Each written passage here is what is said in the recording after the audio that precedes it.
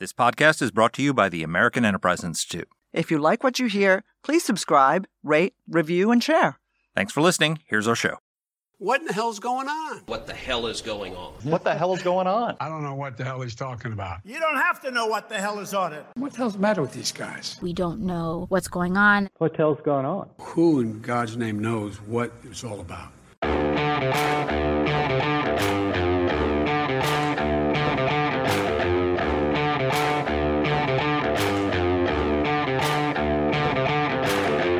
Danielle Pletka. And I'm Mark Thiessen. Welcome to our podcast, What the Hell is Going On? Mark, what the hell is going on? What the hell is going on is there is a strain of conservatism that has embraced the politics of Viktor Orban, who is the Prime Minister of Hungary. And Matt Continetti had a great column in the Wall Street Journal about how the American right is starting to speak with a Hungarian accent.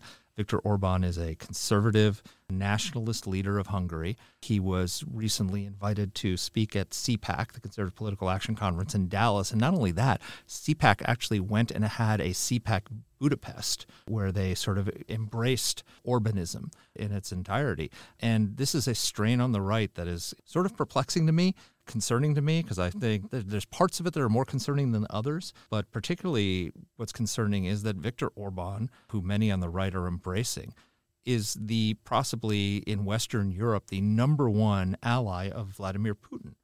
He's been a longtime ally of Putin. You know, he's pushing for a stop to like the aid to Ukraine, and sort of he's a fellow traveler with this KGB agent who's running Russia and turning it into a fascist new Soviet Union. And I just find it perplexing that American conservatives would embrace someone who embraces Putin in this way. For a lot of us who are conservative and for whom American conservatism really freedom, democracy, using our God-given rights and privileges to stand up for the God-given rights and privileges of others. Mm-hmm. Those are the kinds of things that I love. One of our colleagues was visiting Normandy last week, and he sent me a picture of Pointe du Hoc, which is famous one of the Boys of Pointe du Hoc speech. Exactly, and it is this geographic outcropping in Normandy where Ronald Reagan gave a speech on the 40th anniversary of the Normandy landings that were the beginning of the end of World War II. And it is a wonderful, wonderful speech. And for me, everything that he says, all of those principles that were articulated at that moment are as resonant today as they were 40 years ago and 40 years before that. And what is fascinating to me is the drift that has happened. People who believed that this was right when we were fighting the Soviets and now think that, a Putin ally is the second coming of Ronald Reagan. I'll tell you, I played the Boys of Pointe du Hoc speech for my kids during a subsequent anniversary of D-Day, and they looked at me and they're like, "Dad, why are you crying?" I mean, I literally can't watch that speech without welling up in we'll tears. Link it here. We will, absolutely. Actually, can I encapsulate for Yes. you the antithesis of that speech? Here, and I quote, "There is a world in which European people are mixed together with those arriving from outside Europe. Now that is a mixed-race world. And there is our world, where people from within Europe mix with one another, move around, and relocate." And then there's some description of various Carpathian things that are not relevant to us. "This is what we have always fought. We are always willing to mix with one another, but we do not want to become peoples of mixed race. This is why we fought at Belgrade. This is why we stopped the Turks at Vienna. And if I am not mistaken, this is why in still older times the French stopped the Arabs at Poitiers." Like, that's the antithesis, right? This is the, we're all white people here, and where we need to draw the border is with brown people. That, by the way, for those who didn't know, that's Viktor Orban speaking. Orban. And one of his cabinet members resigned over that, but who was a child of Holocaust survivors who resigned and said that's basically neo-Nazi ideology. But immediately after this speech that he gave, he went and spoke at an American conference, an American gathering of American conservatives in a venerable organization, CPAC, that Ronald Reagan spoke at, that, AEI has long known and in some years been involved with. And he went and was the honored guest speaker at CPAC in Texas. Yep, absolutely. I find it I found it shocking. But here's the thing. So we started to talk about this at in one of our recent podcasts, and this is why we're having this podcast today, because we decided to do a deeper dive in it with Matt Continetti, who's going to be on with us in a moment. But this is the difference between European nationalism and American nationalism, and why I'm very comfortable with American nationalism, right, and why I think trying to graft on this blood and soil nationalism of Orban onto the American conservative movement is such a bad idea. Blood and soil nationalism, like you see in Hungary and other places, is by definition exclusive, because it is saying we are a people and we are contained within ourselves and outsiders are not welcome, basically, right? And American conservatism is the opposite, because our nation wasn't founded on blood and soil. Our nation was the first nation in human history that was founded on an idea, the idea of human freedom, the principles of our Declaration of Independence, the principles of our Constitution. And that means a nationalism built on those ideas is inherently inclusive, because anyone who subscribes to that creed can be a part of it. And I think you hold as well, that this is the greatest nation in the history of the world, and still is. That we are, and it was built on that mixed race, right, idea. So I always joke around when I speak with audiences about these ideas, that if your parents came here on the Mayflower, you're descended from boat people, right? Exactly. The only closest thing we have to an aristocracy is to have been part of Washington's army, Daughters of the American Revolution. All those people were the wretched refuse of Europe, the people who were rejected by the monarchists and the class, and had no way to rise up through their societies because they were so class stratified. And so they came here because this was a place where anybody could make it, if you just worked hard enough and had enough gumption to get here and work. And so an American nationalism that embraces the idea that I'm willing to say it, ours is our society and our system of government is superior to all other systems of government ever in the history of mankind, and is a beacon to the world for that. If you're willing to, I'm willing to say that this is the greatest nation on earth, is superior to other nations, and therefore I'm a nationalist. But I'm an inclusive nationalist because anybody can be a part of this project. Right, whereas European nationalism is based on blood and soil, it's inherently inclusive. And so we have to embrace what is good about nationalism in America and fight against the people who are trying to graft on a alien form of nationalism based on blood and soil nationalism of the kind that we see in Europe. Well, not just based on blood and soil nationalism, but also based on hostility to the other, right? Based on which is fundamentally un-American. Right. I guess what confuses me is why conservatives in America have gone in search of foreign idols. To put it sort of in a romantic way, we've got lots of great idols. We've got Thomas Jefferson, we've got Ronald Reagan, we've got FDR. I'm not a big John F. Kennedy fan, but I mean, okay, take him too. Why the love affair? Why the love affair with Orban himself? Look, I mean, I agree with you totally. There is something so qualitatively different about what it feels like to be an American. It's not just that, and I always talk about this on the podcast too. It's not just that I'm an immigrant, and I mean I'm proud of the countries that I came from and that my parents came from and the fights that they fought. But I mean, I'm so happy to have landed in a place where nobody until very recently said, "I'm sorry, where are you from exactly?" Because what you said was, or they said it back then, to say, where are you from? That's a really interesting accent. But in a great, admiring way. So I had a great experience, which I haven't thought about in a while, where I was testifying for Capitol Hill, and very unpleasant member of Congress was grilling me. And you guys will hear how long ago this was from who I refer to. But he was, are you one of those neoconservative, foreign, blah, blah, blah, like that to me? And I was really quite flummoxed that somebody would speak to me in that way from, in our seat of government. And Tom Cotton, who was a member of the House, turned to him and said, "I think what I would call Ms. Pletka is an American."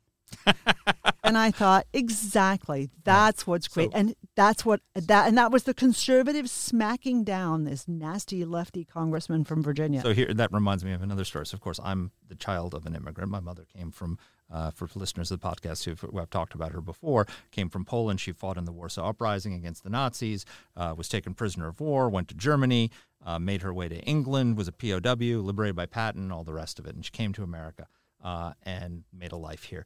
And proudest American you've ever known. And I remember I was once riding with her in a taxi, and we were traveling on a family vacation somewhere, and the guy heard her accent, probably thick Polish accent, and he asked her, "Where are you from?" And she said, "New York City," because that's where she was because from. that's where she was from, and Right. and she knew exactly what he was asking. And I remember after the fall of communism, Polish diaspora was allowed to vote in the first free Polish elections, and the second biggest voting district outside of Warsaw was Chicago. Yeah, well, it still is. And my mother refused to vote because she said, "I'm proud to have come from Poland. I love Poland, but I'm an American now. I don't vote in foreign elections." Right. Good for her. So this And as liberal as the day is long. and we as should liberal add. as the day is long, exactly, yes. And horrified by that. I worked in the George W. Bush administration, but yet somehow proud. but I mean, the point is that you can be a nationalist in America because it's based on an idea. Mm-hmm. And what I'm concerned about, putting aside the person of Viktor Orban and the offensiveness of what he stands for in so many ways, this idea that what's creeping into the right is this blood and soil nationalism, and that is hostile not just to illegal immigration. I'm hostile to illegal immigration. I think what's happening on our southern border is an absolute monstrosity. But that's not. But it comes with a lot of other baggage, and for some reason, there are people who embrace that baggage. I think this is a minority view within the conservative movement. I mean, that's not what we're going to hear in a minute from Well, Matt. no, he did say, I mean, if you look at, I'm not going to preview what he said, but I think this is still a minority view within the conservative movement. And I think what we need to do is find a way to synthesize the good parts of conservative nationalism with the traditions of Ronald Reagan. We need a strong leader to do that, too. No, wait, no, I'm kidding. Well, you know what we do? We need a strong guest to tell us how to do it. Exactly. So we've had Matt on before. He came to talk about his book, but Matthew Continetti's a senior fellow and the inaugural Patrick and Charlene Neal Chair in American Prosperity at AEI here with us. But he really has written a masterful new book that came out earlier this year called The Right, The 100-Year War for American Conservatism. Mark and I both loved it. We couldn't recommend it highly enough. We'll hyperlink it for you. And here's our interview. Matt, welcome back to the podcast. Thanks for having me. Excellent. Well, we're glad to have you here. So you just wrote a great essay in the Wall Street Journal in the weekend section, and you said the American right is beginning to speak with a Hungarian accent. What do you mean? Well, the essay was occasioned by Hungarian Prime Minister Viktor Orban's speech to CPAC. And this got a lot of attention because typically... The Conservative Political Action Conference. So it's been going on since about 1973, annual gathering of conservative activists. And normally heads of state from other countries don't come and address CPAC, much less ones as controversial as Viktor Orban.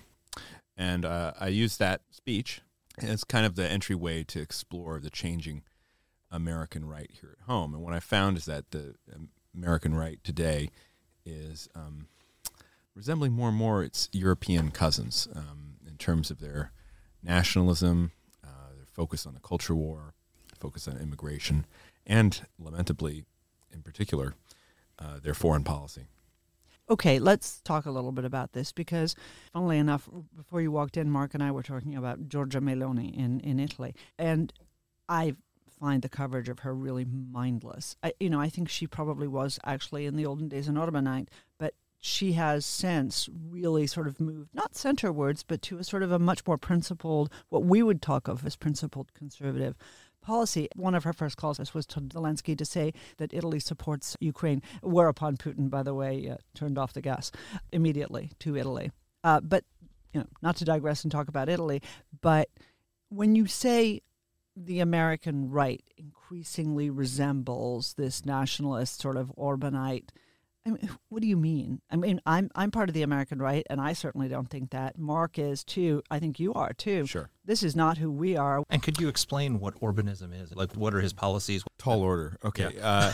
So the American right, since World War II, has typically stood for individual freedom and liberty, a strong national defense in furtherance of those aims overseas, right? We're going to have peace through strength in order to deter the enemies of freedom. I always like the phrase from the 2002 National Security Strategy of the United States, where Condoleezza Rice wrote of a balance of power that favors freedom. I think that's really encapsulates what the American right really stood for much of the post-World War II era. Now, about half the American right still believes in that. It's about freedom, protecting the Constitution, individual liberties, economic freedom, peace through strength. Now we can call that the Reagan conservatives. But over the last 7 years, there's been this new energetic force, which we might call the Trump populists, which have a different view of the role of the right. They're much less concerned about the size and scope of the government. They're much more interested in defining the borders of the nation and of citizenship. They're less interested in economic freedom. They're more interested in using government to further their cultural ends. And they're much less interested in a peace through strength policy that also has an assertive component of American leadership and freedom. And they're more interested in what they call America First, which is that America should not be involved in entangling alliances. America should really kind of keep to its nationalist, unilateralist path. And America should respect the claims of a country like Russia when it talks about having a sphere of influence. So I'd say the Republican Party and the conservative movement are split between the Reagan conservatives and the Trump populists. And in today's right, Orban has become a symbol of the potential of the Trump populist wing. He's not Trump, right? But he's what I think a lot of Trump populists would like in a leader. And he shares those characteristics I just described. Just a really quick follow-up. You say it's a battle, obviously, in the right. I don't think any of us disagree with you. You say it's about half and half. Is it polling that you're looking at, or where do you get this sense? Well, I took half and half. I was just looking at a recent poll of that asked Republicans, "Do you want Trump to run again?" And I think this was the Washington Post poll that came out in late September, and the party was literally split. About 47% said they want him to run again in 2024, and 46% said that they want an alternative. Now, so that's just Republican partisans. If you think about kind of where Republican voters are, it's hard to tell because they like Donald Trump. They like all the issues that he stands for. On the foreign policy dimension in particular, there's more of a divide, I think. And if we just go by the vote for the controversial $40 billion in assistance, we see that, look, about a quarter of House Republicans voted against it, and a fifth of the Senate Republicans voted against it. That's not 50-50, right?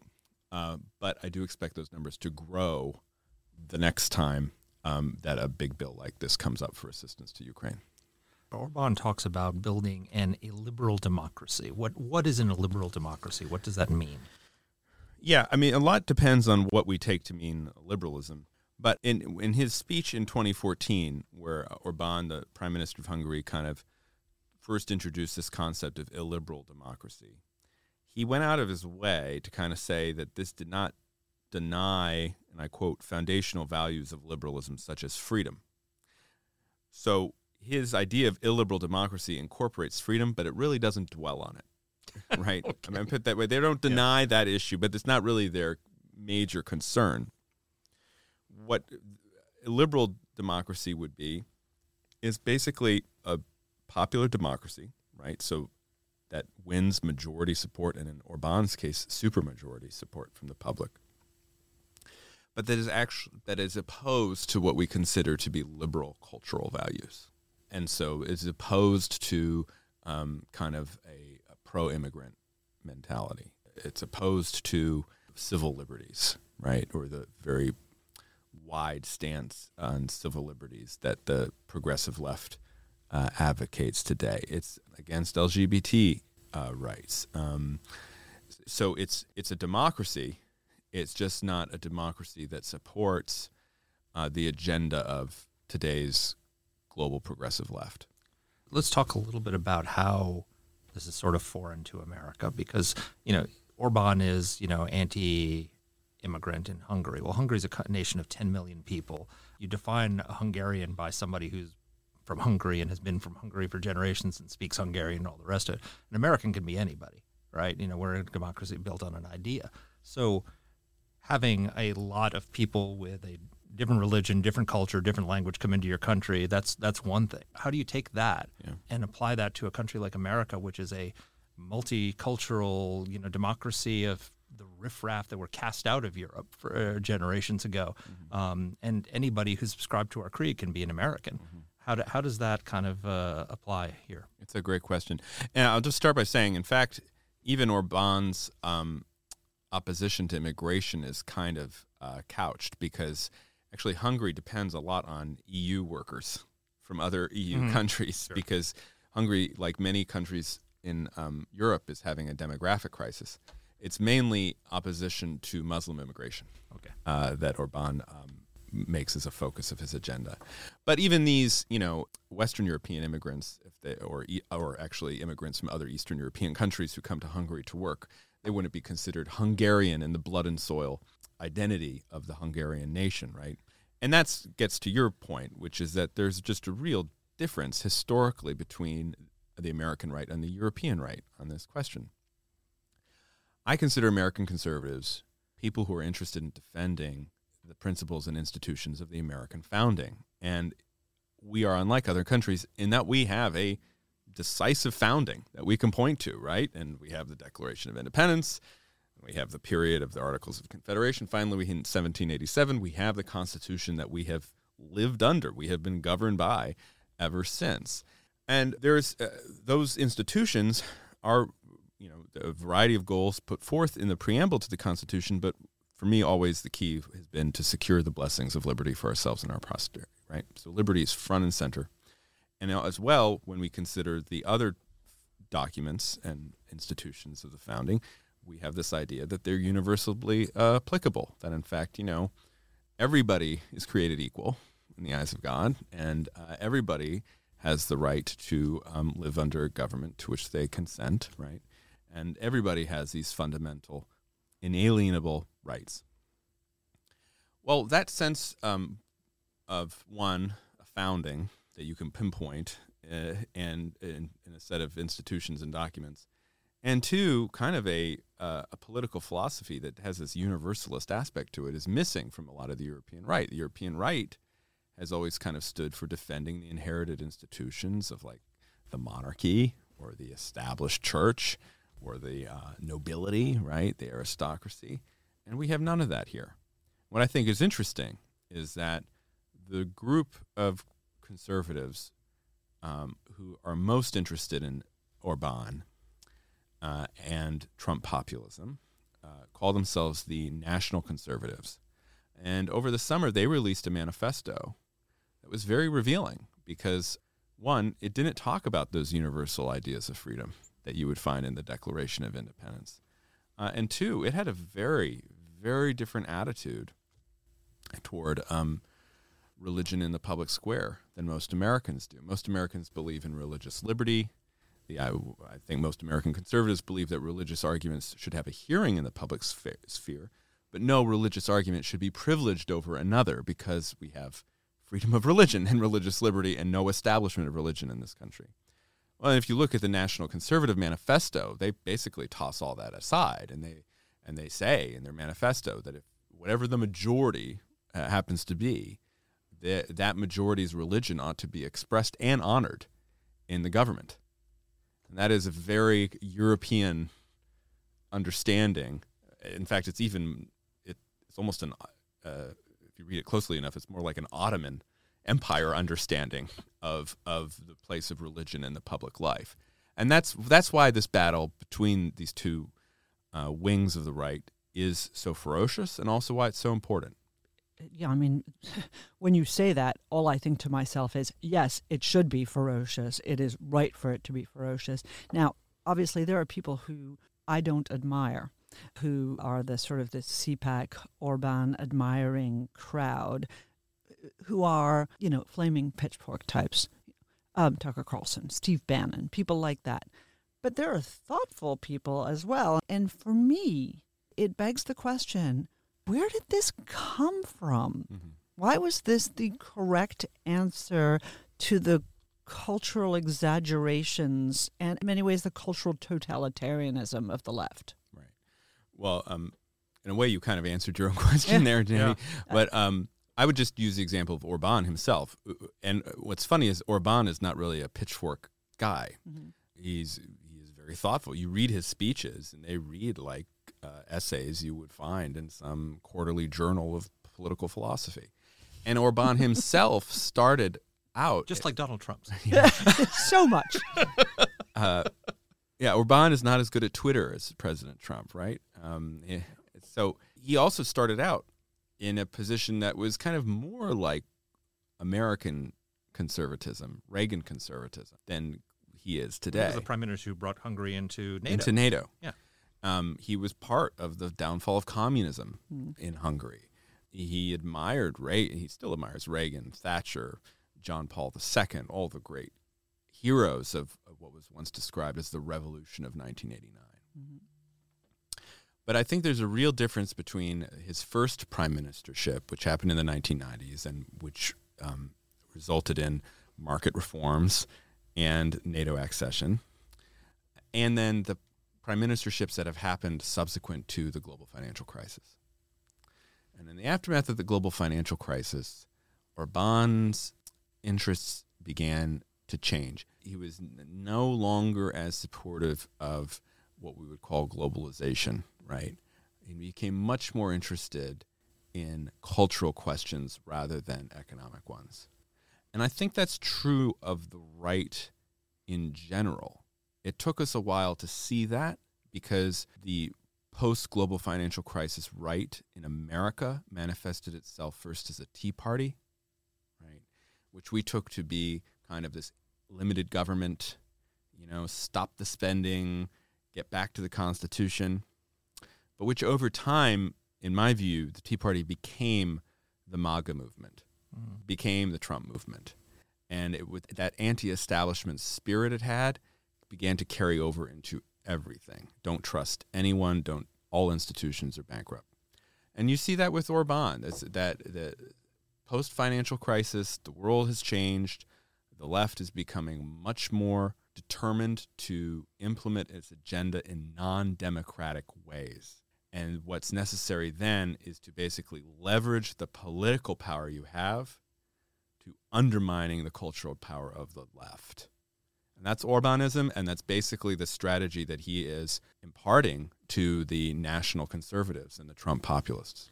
I mean, the political situation is so different in Europe. I mean, we talked a little bit about how the size of Hungary and the fact that all these nations in Europe are blood and soil nations, whereas our country has never been built on blood and soil, but on an idea, which is democracy and the principles of the founding.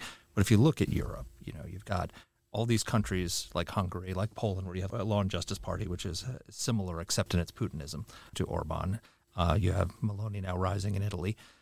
A lot of these Central European countries were suppressed by the Soviet Empire, finally got their sovereignty back, and then immediately joined the EU, and now they have these unelected supranational commissars telling them how to run their countries, and so there's a rebellion against that. Mm-hmm. You have a much more advanced wokeism and secularism in Europe than you have here in the United States, right? So they're responding to real threats to things that conservatives hold dear, right? Whereas here in the United States, I think there's a concern that some of those things are starting to happen here as well. Yes. And so is this a natural reaction to the fact that we're sort of a little bit behind the curve, but we can see in Europe where the future holds if we don't push back on it? Right. Or is this just some strange effort to graft blood and soil nationalism onto our country? Well, I think in the cultural sphere, Europe may have been a little bit ahead of the curve.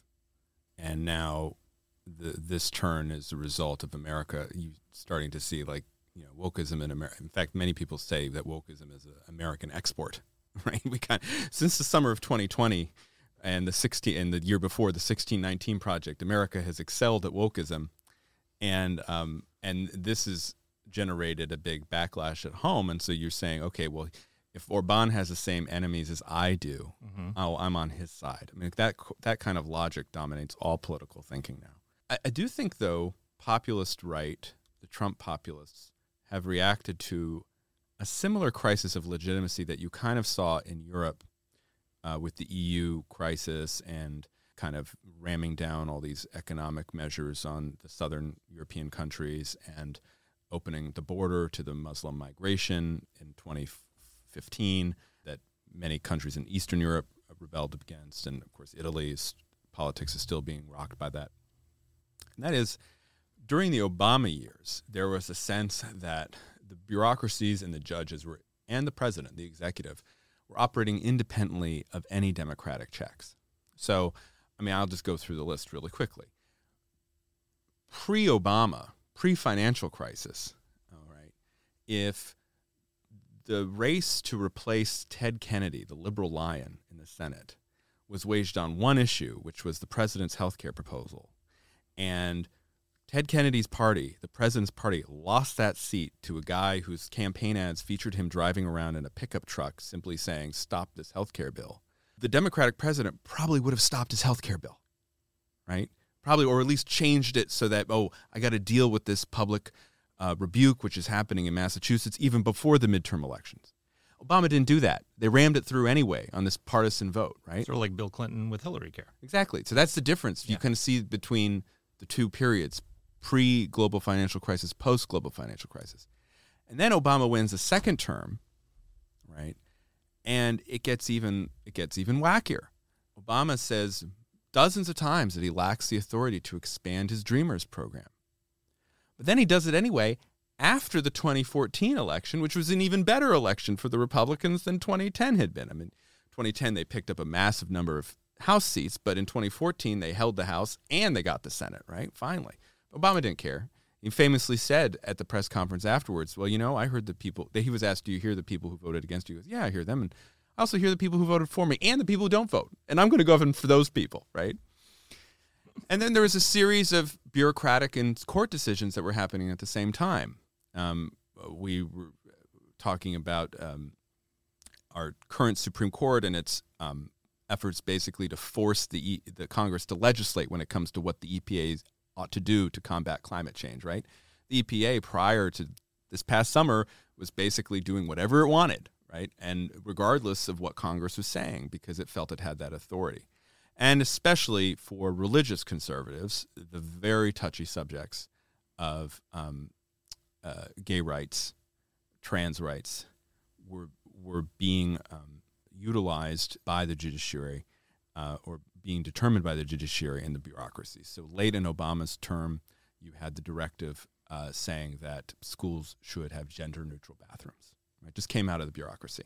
Of course, in 2015, you had the legalization of same-sex marriage with the Obergefell decision nationwide. And I think that sent the right, the religious right in particular, into this mode of deep concern and panic, where one, they wanted someone who would be a strong man and fight back against this stuff and not listen to the liberals. And two, they wanted a stronger state in the form of their political power to go after these progressives who were furthering this cultural and moral agenda that they found distasteful. What's unusual about the right in America, though, is they can't take yes for an answer. So, right, a few months ago, while we're taping this, the Supreme Court reversed the Roe v. Wade decision, right? Yeah. The Supreme Court announced after 50 years that no, there is no constitutional right to abortion. You would think that the Trump populists would say, yes, we're winning. This is great. There's more to do. But instead, they've remained in kind of this sense that the world is falling apart. We need to be more assertive, right? They won't take yes for an answer. But of course, that is because they are most powerful when there is a crisis. I guess so, right. I mean, exactly. And this is sort of the perpetual emergency. So I would just say that I think that the right in Europe is in a far worse position than the American right is. And that's why Orban or that Meloni or all these names that we become part of our, vocabulary in here in D.C. The American right, in truth, I think Reagan conservatism is doing really well. It's it's doing very well at the state level. It's doing extremely well in the courts. And at the federal level, it could have a role in the next Congress. So, and yet, from the Trump populists have to see everything as falling apart, everything is losing in order to justify their agenda, and most importantly, their choice of leader, former President Trump. I mean, I really appreciate your analysis. I think it's really trenchant, and I think it's important. One thing that I hear in talking to you about this, though, is not the divide between what I would think of as the normal right and the loony right, or the normal left and the loony left, or anything else. What I see is a huge convergence among everybody.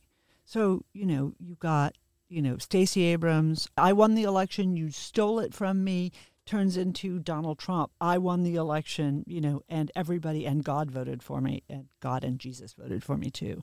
And you see the cultural authoritarianism of the left, whether it's in the university or it's in the government or it's in the toilet, turning into the efforts at cultural authoritarianism on the right as well.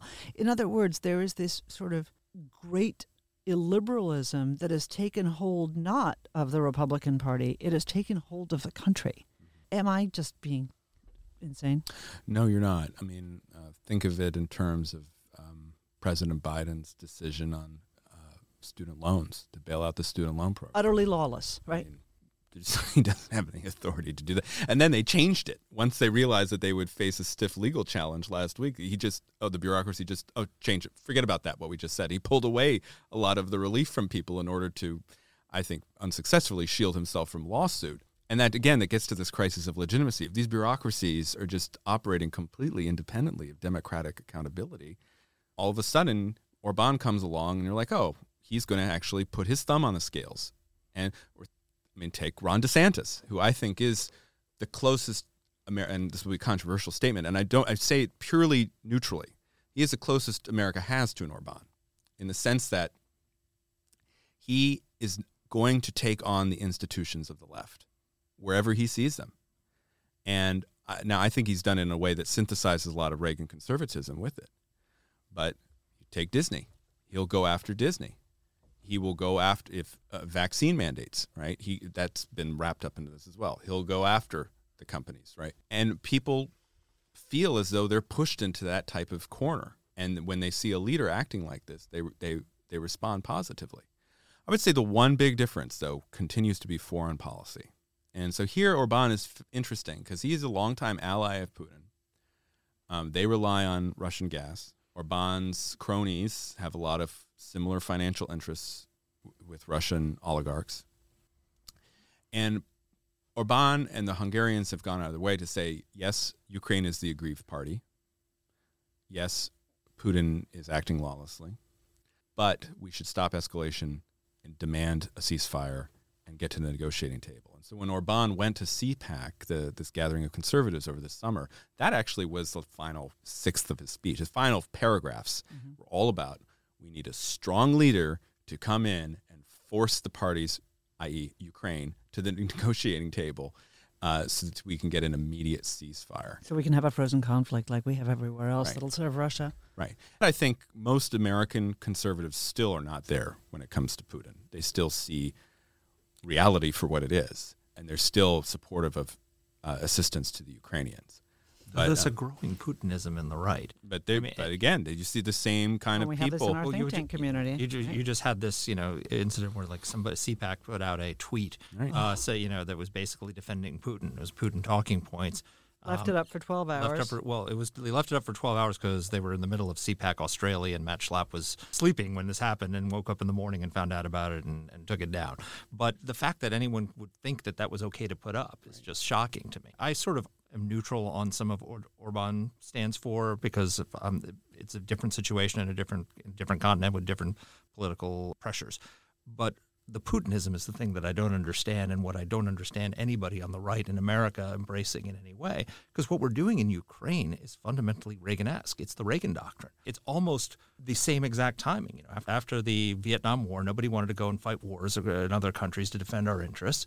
And so we decided to find freedom fighters around the world who were willing to fight themselves, and we gave them weapons and training and intelligence, and they fought our enemies for us. This was the great innovation of Ronald Reagan that won the Cold War. And here we have a KGB agent. You know, Dick Cheney said, well, I look into Putin's soul and I see 3 letters, KGB. Versus a child of Holocaust survivors. Yeah. Exactly. It couldn't be more clear. And we're doing exactly what Ronald Reagan did, which is arm the good guys to fight the KGB agent. How could anybody on the right not be in favor of that? Oh, but wait, Mark, I want everybody, this is, the kind of recondite Washington thing that we always end up talking about, and then we don't give people the backstory. Let me read the tweet for a second that you're talking about. So it says, well, first of all, it had a picture of a Russian flag, described the annexation of various new regions of Ukraine as official, and said, quote, Biden and the Dems continue to send Ukraine billions of taxpayer dollars. Meanwhile, we are under attack at our southern border. When will Democrats put America first and end the gift giving to Ukraine? And by the way, every single word of that either could be said or has been said by J.D. Vance in a campaign speech. So this is not just some This is not just some rogue intern. This is a strain on the right that sees a lot of them are saying that, yeah. Like Masters in Arizona is saying the same thing. What the hell? I'm sorry, and as much as I love our friends at the Heritage Foundation, that is what the position that they took. You know, not universally, obviously, and there are a lot of people there who disagree, but this is the position their leadership took. They whipped against the bill, didn't they? Yeah. Yeah, against the Ukraine aid. Heritage Action did. Yeah. I wish I had an answer for you. Well, damn it, Matt. You're not. Let's not get him on again. Well, I'm just going to. So, one of the arguments in my book is that when you look at the broad history of the American right over the last century, Reaganism is something of an exception, in my view, and was definitely informed by the realities of the Cold War. And since the end of the Cold War, the right has come to resemble its pre-World War II self in a lot of ways. And I take the debate over aid to Ukraine to be another Neutralities Act. Another data point in that, and my thesis that the right today is increasingly resemble the right of 100 years ago. And a lot of it has to do with religion and culture. And so what you see with a lot of these apologists for Putin are the people who say that, Putin invaded because of the United States, right? Or people who say that, Biden is escalating the war, not Putin. It's Biden.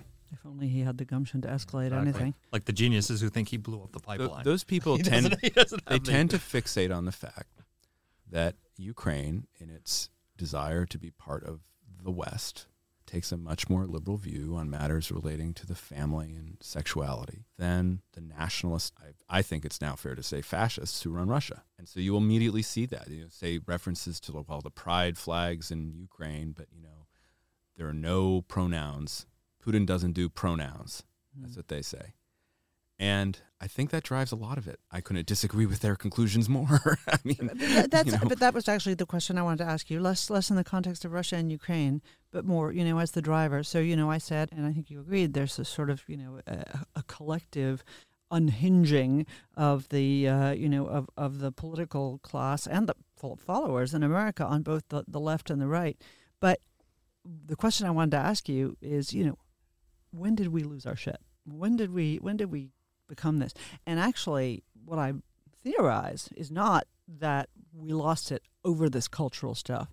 It's that we lost it during the financial crisis, and this cultural stuff is just sort of the kindling on the flame, the oil on the flame, whatever it is. But maybe I'm wrong. I don't know. What do you think? Right. I mean, that was actually a very Marxist argument. Danny, that's the Marxists in the audience would say, "Hey, she's, screw that Lenin guy. Marx all the way." So, when did we go wrong? I think a lot of these sentiments have been around for a long time. So, in the 1990s, right after the fall of the Berlin Wall, we had a big debate on the right about the purposes of American power. Charles Krauthammer took one side, Patrick Buchanan took the other. Right? Today's right leans more toward the Patrick Buchanan side of the argument. on the question of the role of constitutional government and the sexual revolution. In the 1990s, there was a big controversy on the intellectual right over the journal First Things and its position that a gay rights decision by the courts basically called into question the legitimacy of the American government. So this is in 1996, 1997 we had this debate. So that was always there prior to the financial crisis. I think what happened after the financial crisis was an acceleration of these trends and a erosion of the ability to contain and cabin off kind of the worst elements of left and right. And part of that was technology, social media. Amplifying voices that previously were just sort of screaming at their mirror. Right? I mean, and didn't have to memorograph their memos and send it to a mailing list. Carrying around our supercomputers in our pockets where we have access to every single point of view. Part of that was technology. Part of that was cultural developments at the very tail end of the Obama years, and especially in regard to race questions in the United States. And part of it, again, I think, is a result of leadership, which is to say the right had the moment, an inflection point in 2016. And Donald Trump won the nomination of the Republican Party with about the same vote share as Bernie Sanders got, losing the nomination in the Democratic Party. But most importantly, Donald Trump became the president of the United States. If he had not become the president of the United States, I think we'd be having different conversations now. I think they would be similar in some ways, but they would not entirely be the same conversations. But he's the president, and he was president for 4 years, and his being president inevitably changed the Republican Party as an institution and the conservative movement, which had been so long associated with the Republican Party. And of course, Trump not only changes his party, he changes the other party. He's that consequential a figure that he both changed his party, but he also radicalized the other one. Usually you need a 2-term presidency to really change the other party, but he did it in 4 years. He's an accomplished man. And he's doing it today, and he's not even president. So it's quite remarkable. But I think that's kind of where I'd point to. Obviously, economics are part of it, but I think there's a lot of this cultural and political and kind of intangible leadership stuff at work as well. So I want to talk about this. You said something about how DeSantis sort of synthesizes populist conservatism with Reagan conservatism. So one of the great, and by the way, for anyone who hasn't read it yet, go get your copy of The Right, Matt Continetti's book. It's a masterwork history of the American right. But one of the fascinating things that you document in your book is how Reagan conservatism was in itself a synthesis of many different strains of the right. It was a coalition of the neocons, the paleocons, libertarians, the religious right. There's so many different strains that became Reagan conservatism. And now you have this new populist conservatism, and you're saying DeSantis seems to be a synthesis of that. Maybe that's what we need to do in some ways, have a leader who can synthesize the good parts of populist conservatism, because I think there are very many good parts of populist conservatism, and weed out the bad and synthesize it with a Reagan conservatism. Is that something that we should be trying to do, or is this, we need to have a big battle to sort of suppress conservative nationalism? Well, I mean, I don't know if that battle would be winnable. So I think we're past that point. I think with the type of synthesis you mentioned, Mark, is one positive future of the right, in the sense that a right would be able to take in a lot of the populist revolt of the current moment, but also kind of meld it with a more traditional Reaganite agenda in a leader who doesn't repel as many people or more people than he attracts. And everything I've seen from DeSantis so far is that he has the potential to be able to do that. Mm-hmm. I think there are other rising Republicans who are interested in the same things. Who? I think that Governor Youngkin of Virginia also is interested in doing that, probably, but in a very different manner than DeSantis. So DeSantis, when he's not being a crisis manager like he is as we speak with the Hurricane Ian aftermath, plays the tough guy. He plays that kind of Chris Christie, Donald Trump, now Ron DeSantis. I'm a big, wide-shouldered guy. I'm going to tell you like it is. I'm going to talk back to the media. And Youngkin is, I actually think, more Reaganite in the sense that he's always smiling, rarely goes on the an attack in the same way that DeSantis or Trump does, but yet, understands that these cultural issues are extremely important to his coalition, and he's going to take on the educational establishment in Virginia. He's doing that right now, and he also has a positive approval rating. So those are kind of the two governors I look at now, and I think that the next election, and here in a couple of weeks, will bring out even more leaders like that. But there's the alternative, which is that we don't have the leader who is able to kind of point in a direction that is constructive in policy and also successful politically, right? And that's the balance that the right really hasn't had for a long time, and I think it and the country sorely need to regain that balance. It's funny. I think we can have a longer discussion about DeSantis on a future podcast. But it seems to me you're giving him sort of two hats, and I think he has a third hat, which is he's been a pretty good conservative reformer on the state level. I mean, well, we mentioned about the synthesis. Yeah. I mean, his education reforms, economic reforms. No, what's interesting about DeSantis is he's able to do a lot of different things. Just being able to transition from the culture warrior sending Venezuelan asylum seekers to Martha's Vineyard one week into I'm the crisis management guy, I'm getting us ready for the hurricane, I'm serving up breakfast to first responders at the Waffle House. Not everybody can do that. Yeah. Right? Yeah. And he, I think, has demonstrated an ability to perform many roles as an elected official, and that's very important. Yeah, we need. Listen, I mean, it's not just the right. Everybody needs, better politicians, right? In this, when I talk about this crisis, I know, we're center-right conservatives. We tend to talk about it, and we tend to be introspective and critical as well.